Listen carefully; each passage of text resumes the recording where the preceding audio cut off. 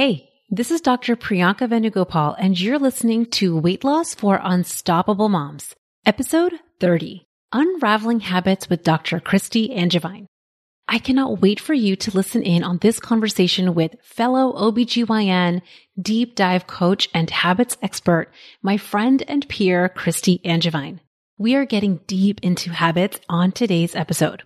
We all have them, brilliant shortcuts that our brains have created to make our lives, in a sense, easier. Overeating, overdrinking, even worrying and overthinking are simply habits. And so it makes a lot of sense that we wonder, wait a second, if my habits were meant to be so brilliant, how come they're getting in the way of me living a lighter life? If this feels like you, today's conversation is just for you. We are going to talk about how to unravel your habits, your brain and body's unique ecosystems, and how to really create meaningful change that will trickle into every area of your life and on the scale. And before we get into this conversation, I want to make sure that you know about my brand new masterclass that is happening on Monday, November 14th at 12 p.m. Eastern Time. We are teaching and diving into the antidote to willpower and weight loss. Talk about habits. I really think that relying on willpower as a muscle to lose weight is just another habit. But as we all know, it just doesn't work. In fact, it just creates more fatigue and frustration. If this sounds like something you want to understand and then more importantly, overcome, you belong in this masterclass. Reserve your seat over at theunstoppablemombrain.com/antidote. The details will fly right into your email inbox, and immediately after this class, pre-enrollment for my next Unstoppable group will be open. I hope to see you there, and I cannot wait for you to start unraveling your habits. Let's get into my conversation with Kristi. If you want to reach your ideal weight and create lightness for your body, you need to have simplicity, joy, and strategic decisions infused into your life. I'm a physician turned life and weight loss coach for ambitious working moms. I've lost over 60 pounds without counting points, calories, or crazy exercise plans. Most importantly, I feel calm and light on the scale and in my life. There's some delicious magic when you learn this work and the skills I'm going to be teaching you. Ready? Let's get to it. Hello. Welcome back, Unstoppable friends. I have such a absolutely special guest today. We have Dr. Kristi Angevine joining us for a very special conversation. I'm going to have her introduce herself in just a moment, but let me just tell you a little sneak peek. We are going to be talking about habits. And I know that habits are something that literally apply to the busiest working mom, to the high achiever at work, with your kids, at home, in your relationships. Habits are something that define the results that we are creating. And having a habits expert like Kristi is going to be really special. So Kristi, thank you so much for coming today and having this conversation. Tell us all about you and how you got into coaching and habits. Oh, and did I mention that she's an OBGYN? So there's that too. Go ahead. Well, I love that introduction so much. And it's just so fun to be here because we just, met about a week ago for a similar conversation. And I left that conversation eager to continue talking. But I love that introduction so much because 4, 5, 10 years ago, I would never have envisioned that somebody would have me on their podcast and say, and our habits expert, life coach, and oh, by the way, OBGYN. Oh, by the way. Yeah. Right. So anyways, I'm Kristi Angevine, and I am also an OBGYN, and I do, deep dive coaching similar to you. I really love internal family systems informed coaching. And I sort of fell into habits coaching simply because I was really interested in repetitive thought patterns and sort of almost just unclear etiologies for the ways we emotionally respond to things and our repetitive behaviors. And my early coaching, I did focus on helping physicians who were struggling with drinking more than they wanted. And so when I was thinking about, okay, so how do I talk about this in a way that takes away some of the stigma? I started realizing that talking about the behavioral habits, the mindset habits, those sort of patterned emotional responses worked really well for physicians who were wanting to work on their drinking or their eating or their scrolling or something that just felt compulsive. And the more I dove into habits themselves, the more I realized how fascinating it was. So the way I got into coaching is like how many of us did.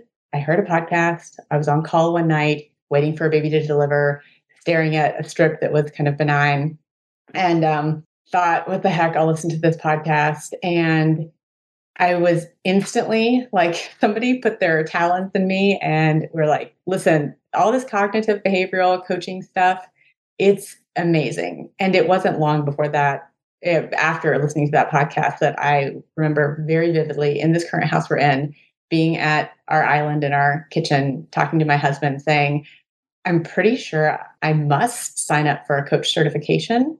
It just has to happen. I don't know. I can't explain why this really must happen. And thinking he was going to look at me like I had three heads because his background is in critical care nursing. Coaching is not anything that is on his radar. And being absolutely delighted when he said, if you feel like this about it, you just have to do it. So that's how I started. And here I am. And it really, like, that intuition at that moment was like a moment of clarity for me that has stayed stable over the years. Yeah.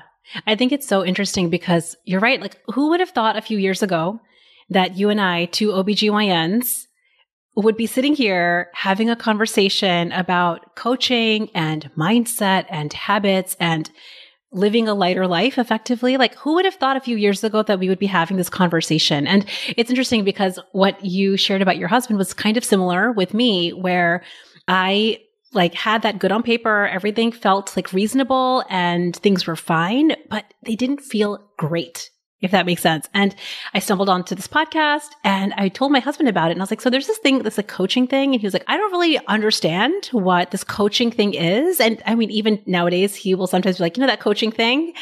But he could see that I was so lit up about it and felt that intuitive hit of like, this is something I have to pursue it deeply. And then like, here we are, couple of years later talking about coaching, which is so amazing. Right. I would have predicted we would be on here talking about, trial of labor after C-section or GBS prophylaxis or hysterectomy technique. And we are not. No, we are not talking about all the OBGYN things, which we have loved to talk about before. But now I think we get to talk about impact with habits. So just, the first question that I have for you is, why do you think that habits are so important? So somebody the other day sent me a quote, and it was, I'm going to totally get it wrong, but it was something to the effect that we don't choose our future, but we do choose our habits. And when we choose our habits, then we therefore decide our future. And the idea that what we repetitively do, subconsciously, on default, how we repetitively think, even if we don't maybe know why, what we naturally believe, even if we haven't questioned it, the idea that that can have far-reaching impact, to me, is just so profound. And so I love looking at things that come naturally to us, because those things that come naturally to us are the things that we habituate, that are our habituated approaches. And so when we can look at what comes naturally and sort of look at it and go, oh, it's so interesting that I naturally do that, naturally think that, naturally feel that. And when we can look at those and go, okay, so these are the things I love. These are like maybe my strengths, my natural, inclinations that really serve me. And these other things that I naturally do on default, maybe they don't serve me so much. When we can look at them from that framework, then I think it's non-pathologizing, but it's very easy to look at. I mean, if we could just do an inventory of our lives, we can see what our habits are just because they're the things we do every day. When you just said that, the very first thing that came to my mind was this idea that, we look at our habits, like what you were just describing. And I know I've done this, and I'm sure many of my listeners, like, we kind of blame ourselves. We catch some habits that maybe we don't like, and we don't look at it objectively. We turn it into a pathology, right? Like, we turn it into like something is wrong with us, or I can't believe that I naturally created that habit. How come I did that? How come other people don't have that habit? It's like, what do you say about that? Because I feel like that is one of the things that held me back, still holds me back from really looking cleanly the habits that I have. So I think that's such a keen question, because I think what you just described so well is a habit in and of itself. The habit of criticizing and then presuming that whatever we're looking at must be a result of some either incompetence, unique defect, something wrong with me. And that is a habit in and of itself. And that is extremely, I mean, I don't know if it's universal, but I would wager that it's extremely common, probably comes from really like younger stages in our life where, and my theory on this is that, sort of an amalgamation of every other person's theory on where these things come from, is that something may have occurred, or many, many somethings may have occurred. And if we didn't have an explanation for why something felt difficult or confusing or unclear, a way to get a little bit of control is to say, well, this must be because of something I did or something about me. And if something is, something seems really scary or seems really negative, it's maybe a way to say, oh, well, I can't explain this, but if there's something wrong with me that explains why this occurred or explains why things are, then at least I've got a theory or a hypothesis, and maybe I could fix that. So if that little morsel of an idea grows with us through adulthood, then anytime we see something in ourselves that we don't really like, we can conclude, well, it's just because there's something uniquely wrong with me that I stay up too late, or uniquely wrong with me that I keep pressing snooze, or that I ate the whole, sleeve of Thin Mints, or one of my patients would bring me this massive tin of Thin Mints, that it would go away. There's something wrong with me. So that idea of judging ourselves for a habit, I think, is so common, and that can be a barrier to the change, because we might want to change and think that, okay, well, we must change by either forcing ourselves to change our behavior using willpower or strong arming ourselves, or in some way just trying to criticize ourselves to a change. Yeah. Oh my gosh. What you're saying right now is just blowing my brain a little bit, because I have always thought about habits like, overeating, over drinking, over scrolling and the way I've talked about it even on this podcast is it's a habit that we created at some point some years ago because in our brain it served some purpose. Maybe we got to avoid or distract or numb some uncomfortable emotions. That was our best skill set at the time. And here we are now. We're turning the light switches on and we're becoming conscious of these habits. But what you're talking about here is the barrier that sometimes gets in the way of us addressing those habits.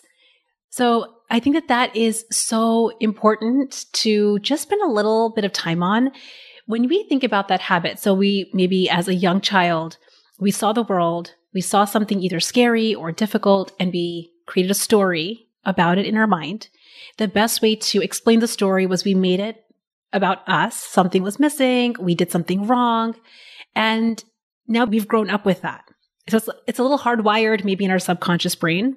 How do we just start to recognize that this barrier is there? How do we just start to kind of ease on the barrier so we can address these habits that we really, really want to solve? Yeah. So I think we share this. We both really love concepts and tools and ideas. And at the same time, we really like to keep things practical. And it's sort of like a hallmark of an OBGYN. Yes, there's theory, and yet we have to act. So when it comes to getting really realistic about this, I think it always comes down to awareness. And so one of the first steps, because not everybody has this habit of having this critical barrier. But for those of us who do, the best way to do this is to bring up any habit you have that you've been trying to change. Anyone. So your listeners can just be thinking, okay, what's some habit that I've been working on for a long time, I've struggled to have sustainable change with? And then just without overthinking it, just go, okay, how do I feel about the fact that I have this habit? And if the way you feel is some form of discouragement or defeat, or there's something wrong with me, or guilt, or anything that's not something more neutral to positive, you could guess that perhaps the story that you're carrying with you is one that's more critical. What's wrong with me that I do this? Because as soon as somebody says that to me externally, what is wrong with you that you did this? If I really take that to heart, I will probably feel some version of discouraged. But if I do it to myself, I'll feel the same thing. Yeah. Oh my gosh. I love that as just such a practical way to take inventory and assess whether we have this as a barrier. Maybe not everybody does, but I would just be willing to guess that many listeners who are high achieving, working moms, women, humans in general, probably have some flavor of this because it is just been there for decades. And I love that. So let's say but do you recommend when we imagine looking at habits, when we, let's say, think about the habit of what I wanted to talk about today was overthinking and ruminating and dwelling, but you could probably plug in any habit. Overeating, over drinking, over scrolling, overworking is a habit. So if we think about any of those overing habits and we uncover this barrier, do you think it's possible to make sustainable change in both at the same time? Or is it important to really address this barrier first before you move on to really looking at the habits you want to change? Well, the caveat here is that everybody has their own unique way. There's not a one size fits all, but I don't think that you can address the habit in a sustainable way if you don't either prior to address the judgment or at the same time. I think concurrent is totally fine. You can say, I noticed that I'm judging myself for over scrolling. Okay, interesting. I have that going on. And I'm curious why I do that. And I'm curious why I over scroll. You could do them simultaneously, but I don't think you can leave out the part that judges. Because I think when we leave that part out, we're presuming that once we fix the habit, we'll stop judging ourselves. And then what we do is we stop, let's say over scrolling. But that judgment part is just so hardwired, to use that analogy, that it will just continue. It'll just find something else to judge us about. Well, now we're just late all the time. And now we didn't wear the nicest outfit. Now we said something dumb. And now it'll just find another thing to criticize. Oh, okay. So I think when I really imagine what you're talking about, it's because we've talked about before, prior to even recording and even last week on your podcast, the idea that we like to have, I know I do, systems and processes. I like to have strategy. I like to have stepwise. And I know that I think a lot, and I know I felt like this even when I first discovered coaching, okay, that sounds really good. The theory of what you're talking about sounds really good, but what's step 1 and then step 2 and then step 3? And I think this is the physician in us, we're used to protocols and algorithms. But what you're talking about, and tell me if this is true, is almost giving ourselves permission to zoom out and be flexible to massage this, let both things happen at the same time without there needing to be a set step 1, step 2, step 3. Yeah. So I think that's a really great point, because for those of us who really do give me all the steps and give me the how, it can feel disconcerting to say, well, you can just kind of step back and just notice and bring some awareness to these things that might sound really uncomfortable and also highly impractical. But I do think that we, as we age, we can do interesting things that are in maybe contrast to each other at the same time. So it doesn't mean that you can't have a structure for systematically looking at the judgment and systematically looking at a habit and investigating why they're there and then going on to change them. But it does suggest that, and I think this is super important that you brought it up, that if you have a foundation that's built on some kindness, some compassion, and a willingness to sort of give yourself the space to do something that, we're going to be really clear about coaching.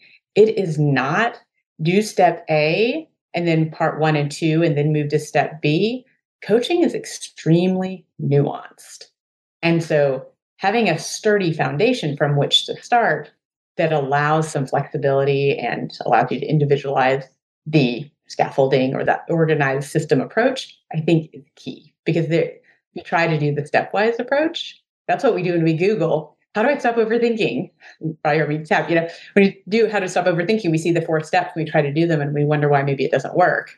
That's when we box ourselves in. Right. And I think that this is the difference. And this is what's so brilliant about the work that you're doing. It's we can read every textbook and there are some amazing resources for habits and mindset work. But I think that there's one thing to read a book about it or listen to a podcast like this one. This is where we just get to spark our interest. And then there's another thing to actually live and get coached through it and implement it in real life. And I think that the stepwise approach with a book, which I have tried, I have looked at lots of habit books and thought about habit changes. it doesn't help me see clearly my own brain. And I think that that's what coaching and being in a coaching community really unlocks. And I think we talked about this last time. It lets us skyrocket results when we put ourselves in coaching containers like that. What do you think about that? Yeah, I mean, the first image that comes to my mind is somebody who is trying to, get better at their swim technique. Often, I mean, it's really common for people to take a video of themselves swimming at the underwater, the above water, or to just bring in a swim coach, because that person can actually see what they're doing and can say, hey, do you realize that, when your hands coming out of the water, you're not pushing with your wrist, or you're not doing this. And if you tweak this, you would just be so much more efficient. It's hard to see it yourself when you're in the pool, like swimming through the water, to know, oh, I hold my left shoulder up about half an inch. But somebody else can see it so much better and give you just more perspective more quickly. So it's not to say that you can't do it yourself. If the apocalypse happened and you're the only person in a pool and you just want to get better, you can totally do it, right? But sometimes it is just more efficient to have just outside perspective. Yeah. And the one thing that just came up when you said that was, I think having a coach, we've overcome that first barrier. When you're evaluating and really looking at your habits of overthinking, ruminating, overeating, overscrolling, when you have a coach that's helping you see and understand those habits and your mindset, they're coming in with a clean, very open, loving perspective. There is no barrier of judgment. So then we get to coach on, I think, the habit right away as you uncover the judgments for yourself. Like, what have been my barriers to evaluate this? Oh, I've been judging myself. I think that the coach kind of helps to overcome that piece. What do you think? 100%, because I think we can, like you and I, and, a coach who's coaching me, we can, and they can, and me, detect that judgment so much easier. Because for me, my self-judgment is just it's a part of breathing. It's been with me for a long time. I don't pick up on it because it's really subtle. When it's really overt, I pick up on it. And I've been doing this for a long time and I still miss it. I will not catch little tiny digs at myself. And so I think that's the way that a coach, in helping somebody with habits, can sort of, do the rocket fuel approach, because the habit change to the habit itself can be so much easier and just takes so much less effort when you're not making yourself wrong the entire way. So if you can say, oh, wow, you're being really harsh on yourself about this habit, address that, then the habit change itself it's just so much simpler, which might sound crazy to a listener who's like, you're telling me if I stop judging myself, it'll be simpler to change my habit of being on my phone late at night. I am absolutely saying that. I love that you're saying that, because I think the argument here is, wait a second, but if I didn't judge myself, then I would just go to lazy and I would just not care. It's like, if I'm not judging myself, I'm just going to be apathetic and scroll my phone anyway. So the judgment is like yeah. Go ahead. But sorry to cut you off, but I was just thinking, what you said is so important for people to hear, because the reason why we do that, we connect judgment with high quality performance, or if I remove the judgment, I'm going to be mediocre or lazy or bad or something. The reason we did that is because that served a purpose at some point in time. Being a bit critical, being a bit harsh, being a little bit like, okay, listen, got to go, was probably really useful and really beneficial.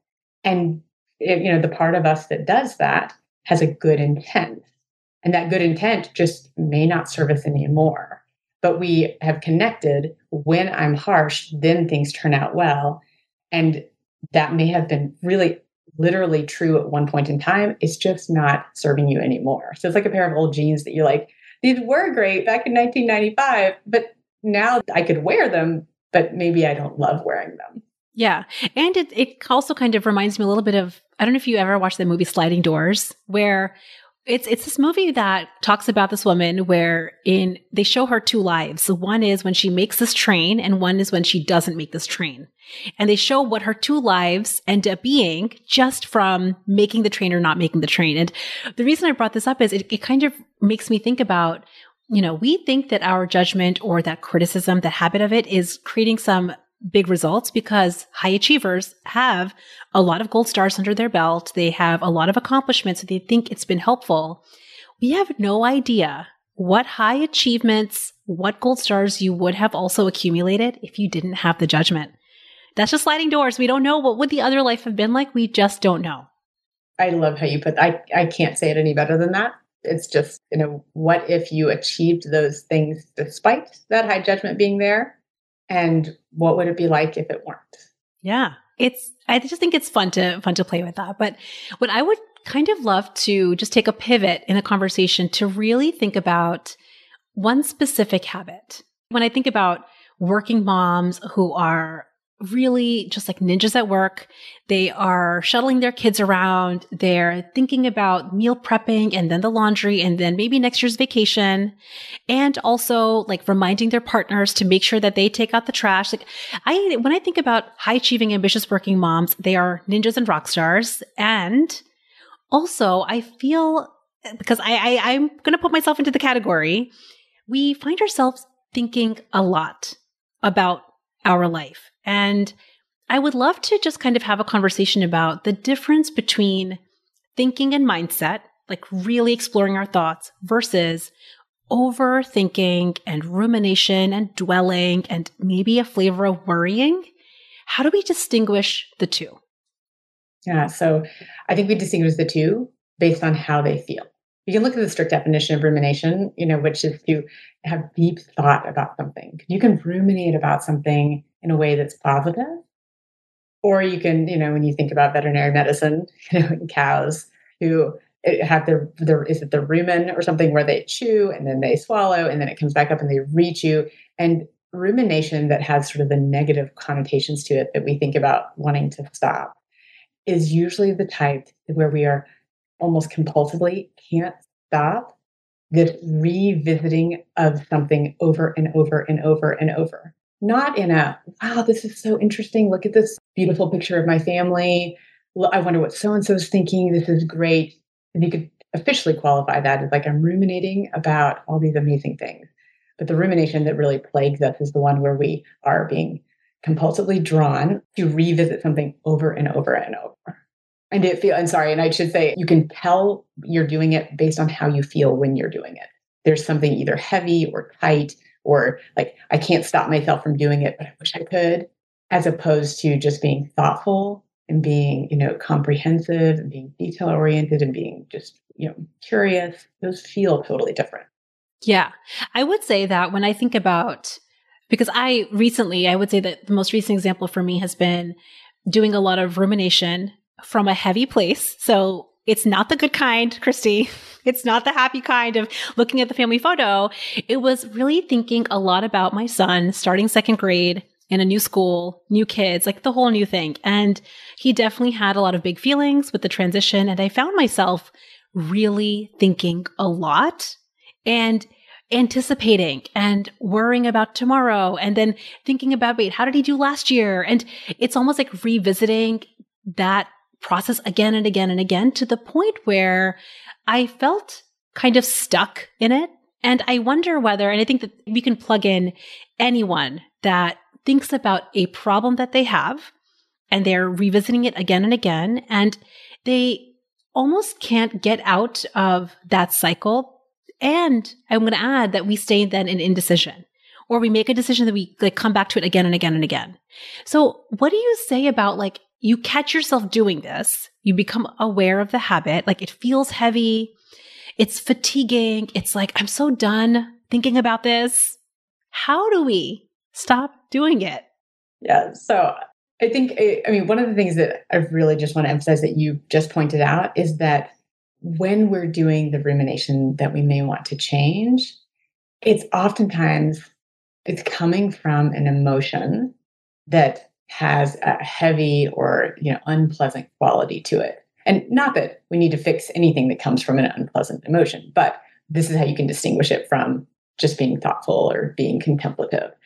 The interesting thing about rumination is, and I think your listeners are familiar with the idea that the way we think, it sort of invokes how we feel, our feelings sort of shape our behaviors. But rumination is not only repetitive thoughts, because we're repetitively thinking, but it's also a behavior that comes from feelings and comes from a certain thought. And then because it's thoughts, it churns more feelings. And I think that's what can make us feel stuck, is we get in this rumination loop, and we're like the person digging the hole with the shovel, and we don't know what else to do but keep on digging. So in terms of how we address it and actually change it, I think there's some key things. Number one, for this type of habit, it's not one that usually is amenable to just saying, just stop. Yeah. Just directing our Just brain stop to be like, ruminating. no, just stop it. Stop thinking. Ruminating. That usually doesn't work. Now, if that does, like if doing a grounding exercise and using some humor helps, amazing. There's probably, 5% of rumination that can stop like that. Beautiful pivot. For the rest of it, it requires a different approach. And that different approach means that we have to actually understand why we're ruminating before we can change it. And that actually takes a little bit of time, which I think is really nice for those of us who ruminate. We like to think about things. We like to investigate things so we can play on the strength that's hidden in a rumination cycle to do that. So the sort of paradigm that I use for looking at rumination draws on internal family systems. Now, internal family systems is a unique model in and of itself. And for people who are familiar with it, this will ring true. But for people who maybe aren't, internal family systems basically posit that we all have lots of parts, and it's a psychotherapy model that Dr. Richard Schwartz developed. And basically it says we're all made of parts. Like I had a part of me that was so excited to talk to you this morning. I also had a part of me that did not want to get out of bed. I have a part of me that wants to go exercise and a part of me that thinks that exercising is really dumb. And I have a part of me that really worries what people think about me. And I also have another part of me that just doesn't care. And so when we think about how we have all these different parts of ourselves, then when we use that lens of internal family systems or IFS, they see every person as a multiplicity. Like all of us are made up of all of these different sort of sub-personalities or sub-entities, just like that movie, that children's film feature Inside Out, where there are the little characters inside. So like Derek Scott puts it really nicely, he says, we're a habitat. So we have this, in like an ecosystem, all of these different parts have valuable roles they play. But the thing with habits like rumination is that sometimes the parts of us that have a valuable role to play get sort of forced out of their naturally valuable role into doing another role that may not serve us. And I think when we look at like our habits like rumination like that, then we can see that it may have started out as like something really helpful with positive intent, but it's over time morphed into something for whatever reason. And so like the part of us that ruminates may be naturally very good at being very thoughtful, very detail-oriented, really creative, can imagine what things might be like in the future, can look back at the past and go, oh, that's why that happened. And for some reason, that part of us that does that may have developed a learned response or an adaptive or coping mechanism to ruminate in the way that we're talking about it. And the way IFS would look at rumination is essentially like there's a part of us that has a really good reason to ruminate. And it may have been protective or adaptive, but it's not serving us now. And when we look at it like that, that's when we come at it with this, like the judgment falls away when we say, if there's a part of me that likes to ruminate and does it for good reason, but doesn't realize that like it's actually not serving my whole system right now, how could I figure out why that came to be? And what else might I do with this energy to think and, create scenarios in my mind? And in that way, that's where we can naturally sort of almost, instead of like trying to block the judgment, be like, I'm going to stop judging myself. We say, oh, wow, I can maybe change my compulsive rumination with this different approach. Yeah. Oh, I literally imagine when you said the word ecosystem, I just imagined each of us have this ecosystem in our bodies, and rumination or overthinking or worrying, any behavior, I think of all of these as behaviors. It's just like, not in its optimal habitat. It's like, the rainforest creature sitting in the desert. And like, maybe we should just take it back to the rainforest. And you wonder why it's focusing on trying to get water all the time. It's like, well, it wouldn't be focused on that in the jungle or the rainforest. But in this particular set of circumstances, well, it's just doing the best it can. Yeah. And it's like, no wonder it's trying to get our attention. I also really think about, especially with something like rumination, I think, what you said was so true. When I think about for myself and for my clients and for my audience, this idea that we ruminate or overthink or worry, it's because I deeply care about something. It's all it is. I was just talking about this with my client this week. When we worry about our kids or really think about them a lot, It's because we care. That's really all it is. So that's like imagining rumination in its, jungle rainforest habitat. We just love and care about them so much. And, I can imagine how that behavior has just taken a little detour now sitting in the desert, thinking that if I just, and this is probably like the thought that drives the heaviness and the behavior of rumination is like, if I just figured out the perfect, best, most right solution, then my thirst would get quenched, right? For the first sitting in the desert, then I wouldn't feel this heaviness. If I just figured out the best thing for my kid or the best thing for my weight loss or the best thing for my patient at the hospital, then I don't have to feel this way. And it seems so productive to think I'm just looking for the absolute best, most perfect decision here. No wonder we keep doing it. It's just like trying to find that best, most perfect way. And what we're talking about is that's not how we get to feel better. That's not how we get to quench our thirst. Yeah, exactly. And I think when you described like there's a part of you that cares deeply about your kid, and to this part, it makes sense to worry, to think, to anticipate. And if we just try to shut the door on that, then we can basically block some of the beautiful qualities of that aspect of us.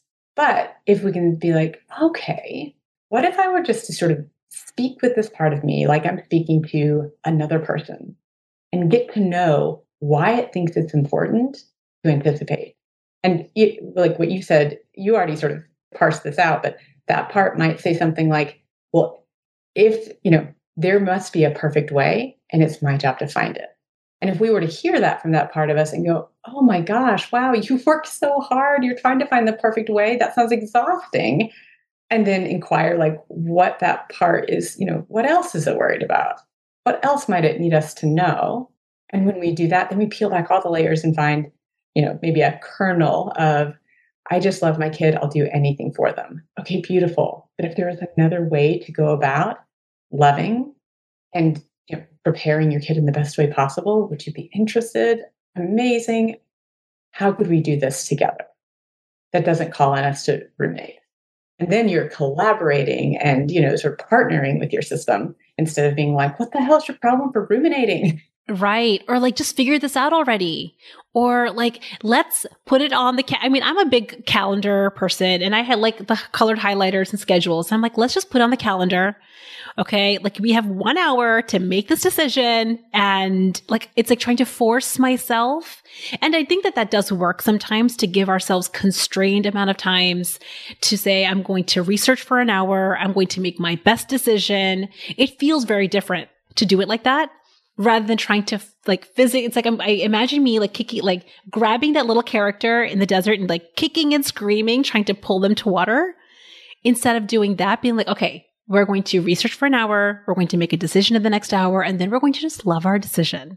Yeah. So different than, what came to mind when I'm picturing your little, like, this poor, like rainforest creature that's in the desert would be the difference between what you said and what we oftentimes do with ourselves with trying to make a change or to stop something would be to say, okay, in contrast to what you said, in 1 hour, you are going to make a decision and you are going to hurry up about it. And you are going to come over here and you're going to do this now. Sort of like scolding a kid from a place of frustration and irritation, as opposed to, hey, I get this is hard. You've been in the desert for a long time. You're just doing your best. And also, let's make a decision and let's see what happens and love it either way, knowing that we're going to figure it out. And like, we're going to get back to the rainforest. Okay. Like it's going to happen. There's such a different energy that we're approaching ourselves with when we do it from that faith. Oh, yeah. Yeah. There's two things that you said that I think are piquing my curiosity. One is, it is so fatiguing to stay in the worry and to stay in the overthinking and the rumination and the dwelling. Yet we have been thinking it's productive, but it's like no wonder whenever I think, and this is something that has come up for so many of my clients, like they want to lose weight, but what they want more than the weight loss is to stop thinking about the weight loss.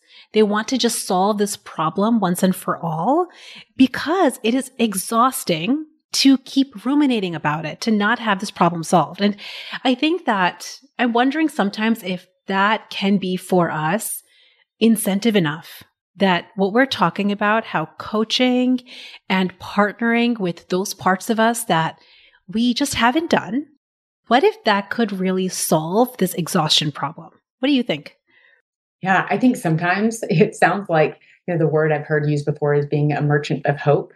When you phrase it like that and say, hey, like, what if we could have the experience of it being less exhaustive and yet we could get the same goals? How would that be? And it's not forcing us to rush towards something better, but it's saying, hey, it's possible. There's a different way to go about this. And so I think sometimes that is super soothing.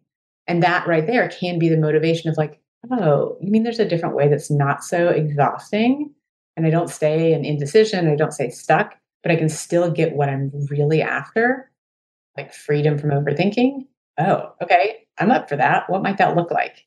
And then I think once we open up that sort of sense of possibility, then we're tapping into just a totally different, a different belief in our capacity for change. Yeah, like the little creature can get back to the rainforest and like imagine what our ecosystem would feel like in our bodies. Imagine, and this is, I think, a lot of what I love to talk about with my audience. Imagine what we could then accomplish. We want to go, listen, I want to get every gold star and A+ still. I love it. I love it. I don't ever want to stop because it's fun and I want to.